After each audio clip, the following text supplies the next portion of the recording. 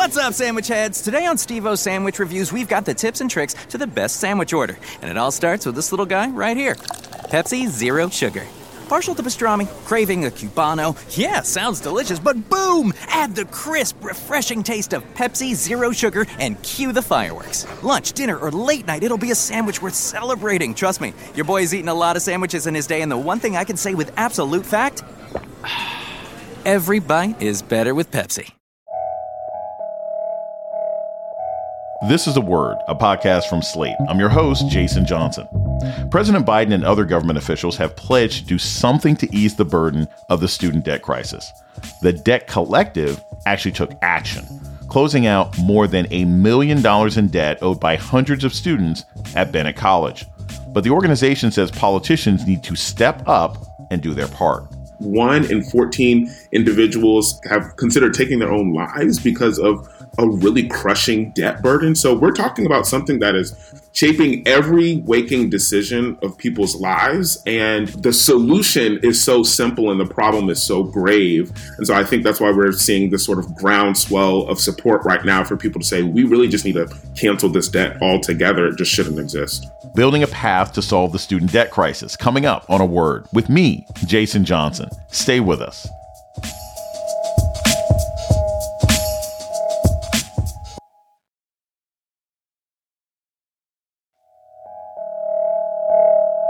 Welcome to A Word, a podcast about race and politics and everything else. I'm your host, Jason Johnson. Education is supposed to be a ladder to success in the U.S., but in recent years, it has emerged as a key stepping stone into a lifetime of debt.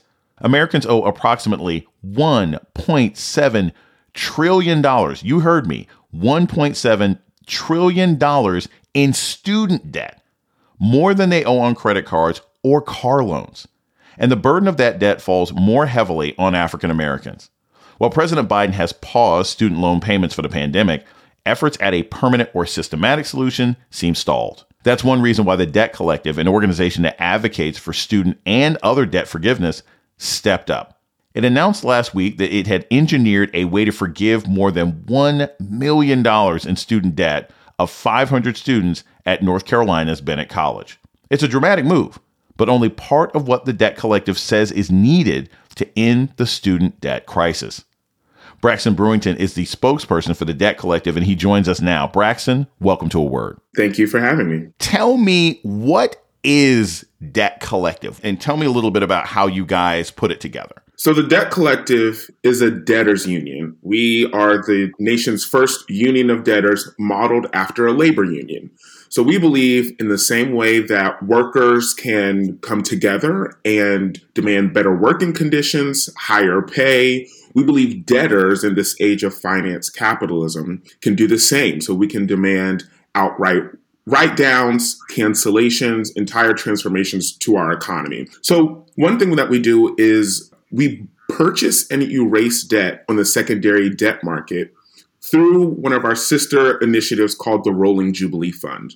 So for those who don't know, you can literally buy debt for pennies on the dollar. This is what debt collectors do in a very shady and predatory way. So rather than collect on it, and like a debt collector, we erase it. And so that's exactly what we did with this Bennett purchase. We only spent $50,000, but that was able to get us $1.7 million worth of these unpaid bills. And so we use that as a form of solidarity and mutual aid, right? This is no longer a weight on these women's shoulders, but also to politicize what we call a very phony morality of debt, right? It sort of exposes all of these questions. Now people start to ask, well, why can't I buy my debt for 3 pennies on the dollar? Why is there's this sort of secondary market that I don't have access to?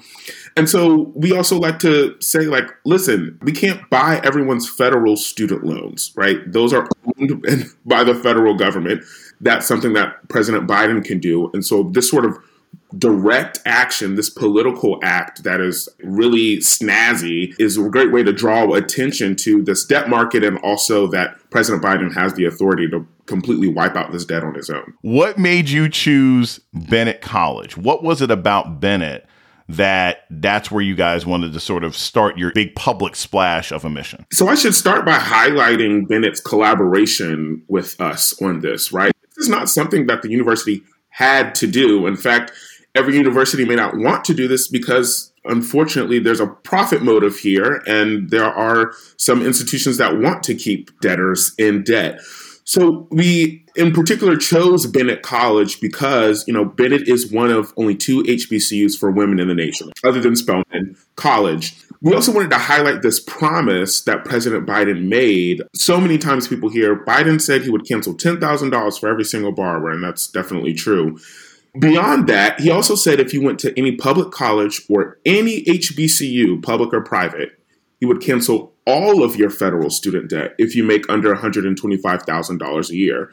And so we want to say, hey, these are the exact types of former students and some graduates who actually would benefit from student debt cancellation if Biden were to simply just keep his promise. And so we also know that we're at a moment where people are struggling right now from COVID, and disproportionately these women have been likely burdened in the labor market by the intersection of being both Black and a woman, and also as just, the student debt crisis is ballooning right now. We really just wanted to take a burden off of people's shoulders. How do you go about raising money, and who do you go to raise money to just pay off people's debt? Like, how does that work? No, it's really tricky. So we're a dues-funded union. So some people pay $0 a month because that's what they can afford. Some people pay $5. Some people pay more. We also have sometimes private donors will come in to say, I want my sort of donation to go to this. And so it's a combination of those factors. But this is why we have a debtors union and why we're organizing around this politically, because we can't purchase everyone's debt.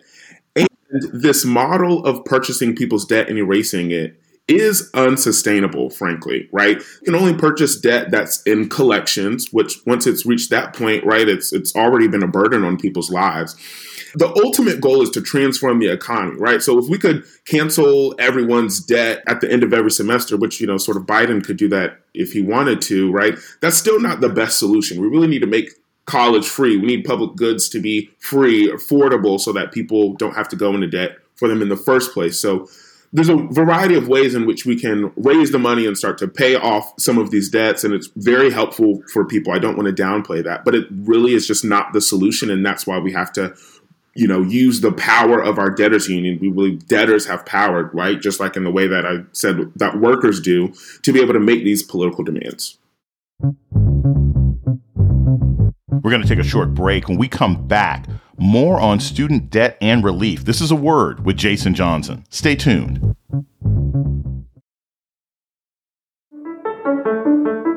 This is Jason Johnson, host of A Word, Slate's podcast about race and politics and everything else. I want to take a moment to welcome our new listeners. If you've discovered A Word and like what you hear, please subscribe, rate, and review wherever you listen to podcasts. And let us know what you think by writing us at aword@slate.com. Thank you.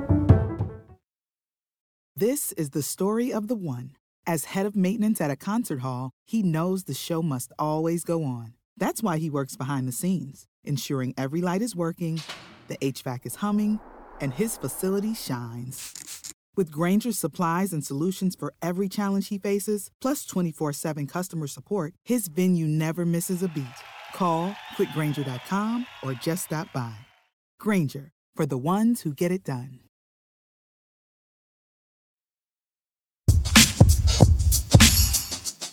You're listening to A Word with Jason Johnson. Today we're talking with Braxton Brewington of the Debt Collective about student debt relief. So, do your union dues go to, obviously, sustaining the organization, but your union dues go to paying off student debt? That's what you're saying? In part, yes. Okay, in part. And so do you have to be a debtor to be part of this union? Absolutely not, right? We say debtors and allies all the time. So I think there's this idea of, oh, well, I don't have student debt, or I paid it off and I paid off my medical bills and now I'm not a debtor. I can't join the union. No, you absolutely can. But we also want to highlight, even if you are not yourself in debt, your community is probably in debt. And we've really been trying to highlight municipalities pay over $95 billion worth of interest to Wall Street every year, right? Your community, your actual city or town is in debt. K through 12, right? We have kids who are in school lunch debt, right? So Debt is really surrounding all of us, and it's more than just an individual. We really like to use this framework of a household debt or community debt. And so, we first want to rethink what it's like to be in debt, right? It's more than just sort of your personal finances. It's also about your community. But also, no, you do not have to be in huge or even small amounts of debt to be a part of the union. Talk about some of the stories that you encounter. How does student debt materially impact the lives, especially of millions of Black folk? Like, what is this debt doing to your average Black person every single day? It's preventing us from really living dignified lives, being able to purchase a home or put a down payment on a home, save for retirement, have children, get married. There's so many stories that I've heard of families who are a little bit nervous about getting married because maybe their partner has a large amount of debt.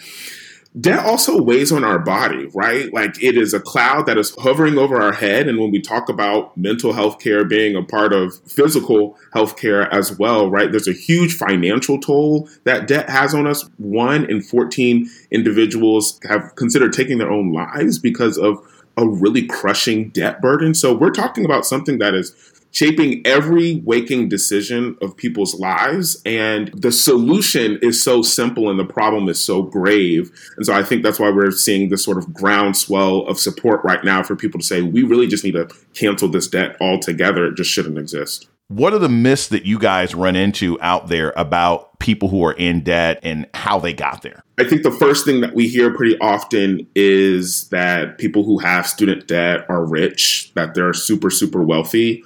Actually, the super wealthy can afford to pay for college up front. And so it's actually low-income students, Black and brown students, women who are burdened in the workplace because of inequitable pay.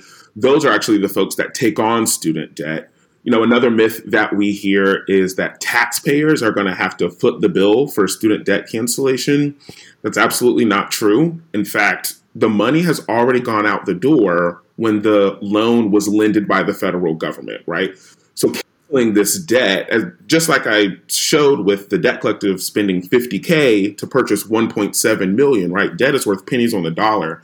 So not only has this money already gone out the door, it would actually boost the economy if we were to cancel student debt, because we'd have millions of folks who would be able to go buy a house. They would go to their local community, put food on the table, put gas in their car. So, that's sort of the second one we hear. The third one that we hear is that, this is just a white issue, right? That like white people have student debt. And that sort of mind boggles me. In fact, 90% of Black students have to borrow federal dollars in order to go to college. Black students 12 years after graduating are way more likely to default. Their balance is growing, not shrinking. So this is a huge racial justice issue as well. How do you respond to the people out there who are like, I worked 5 jobs to pay my way through college, or, I couldn't go to my dream school. I had to go to community college. Why should I help these other people? There's a tremendous resistance out there that you'll hear from people. And I would say, I don't think it's particular to the Black community, but I know folks who are like, why the heck should we cancel this person's debt when I had to pay off mine?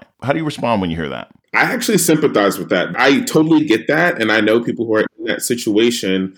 That's just not a compelling case for not shifting how we do public policy moving forward so that this doesn't happen to people again. So truly, if you have paid off your student loans, that is something that should not have happened. And I like to make this comparison of really actually several decades ago, now maybe 100 years ago, but it's not that recent. K through 12 education was not free for everyone. You used to have to pay to go to high school.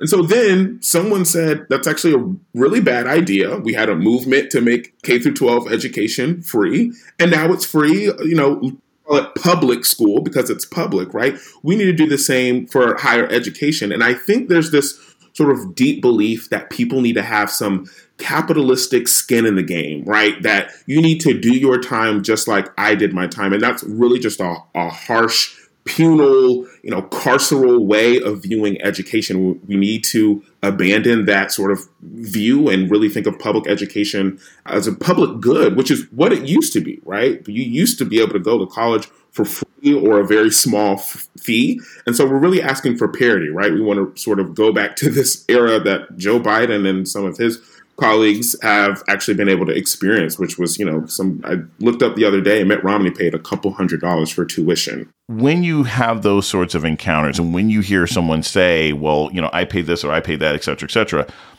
how do you convince them that it's not coming out of their pocket? Because Joe Jane average hears Joe Biden cancels student debt. That means my tax money is canceling the debt of some 20-year-old kid who got a degree in Twitter studies, right? And I had to pay for my degree at the University of Michigan, Tuskegee campus in 1983. Like, how do you convince them that it's not their tax money that's going to do this? We should start off by saying, listen, student debt payments have been paused since March of 2020, right? Your taxes did not go up. Most people, there's a couple people who actually are not in the pause and they should be included in that pause. But a vast majority of people, tens of millions of people have not made student debt payments over the past 10 years. Your taxes did not go up. The economy has not crashed. In fact, things are doing just fine because the federal government doesn't actually expect to get a lot of that money back anyway. So we don't have to look into the future of a guessing game as to what's going to happen if no one makes payments on student debt. It's happening right now, and your taxes did not go up.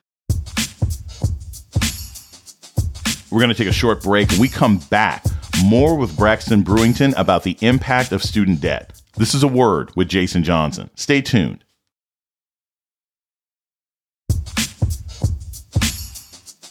You're listening to A Word with Jason Johnson. Today, we're talking about student loan forgiveness with Braxton Brewington of the Debt Collective. So the Debt Collective has its roots in Occupy Wall Street. How did that movement from 10, 12 years ago lead to this debt union today? The Debt Collective has its roots in Occupy Wall Street. And so there was really birthed this language of the 1% and the 99%, right? These big questions of who owes what to whom. And so out of the Occupy Wall Street actually came Occupy Student Debt campaign, which then turned into Strike Debt, which then turned into the Debt Collective. So it's a couple of different iterations of something that came out of Occupy Wall Street. And so where we are today is actually sort of something that was largely birthed around 2014. That's when the Debt Collective started the nation's first student debt strike. So that was Corinthian 15. Those were 15 students who went to Corinthian College, which was a private for-profit college. They realized they were all being defrauded by this college, being taken advantage of, being sold a bill of lies, and they banded together and refused to make payments to Corinthian College. It ballooned. It got a lot of attention. The CFPB, Senator Warren got involved. The Debt Collective flew to Washington, D.C. and demanded these debts be canceled based off of a little-known rule called borrower defense to repayment.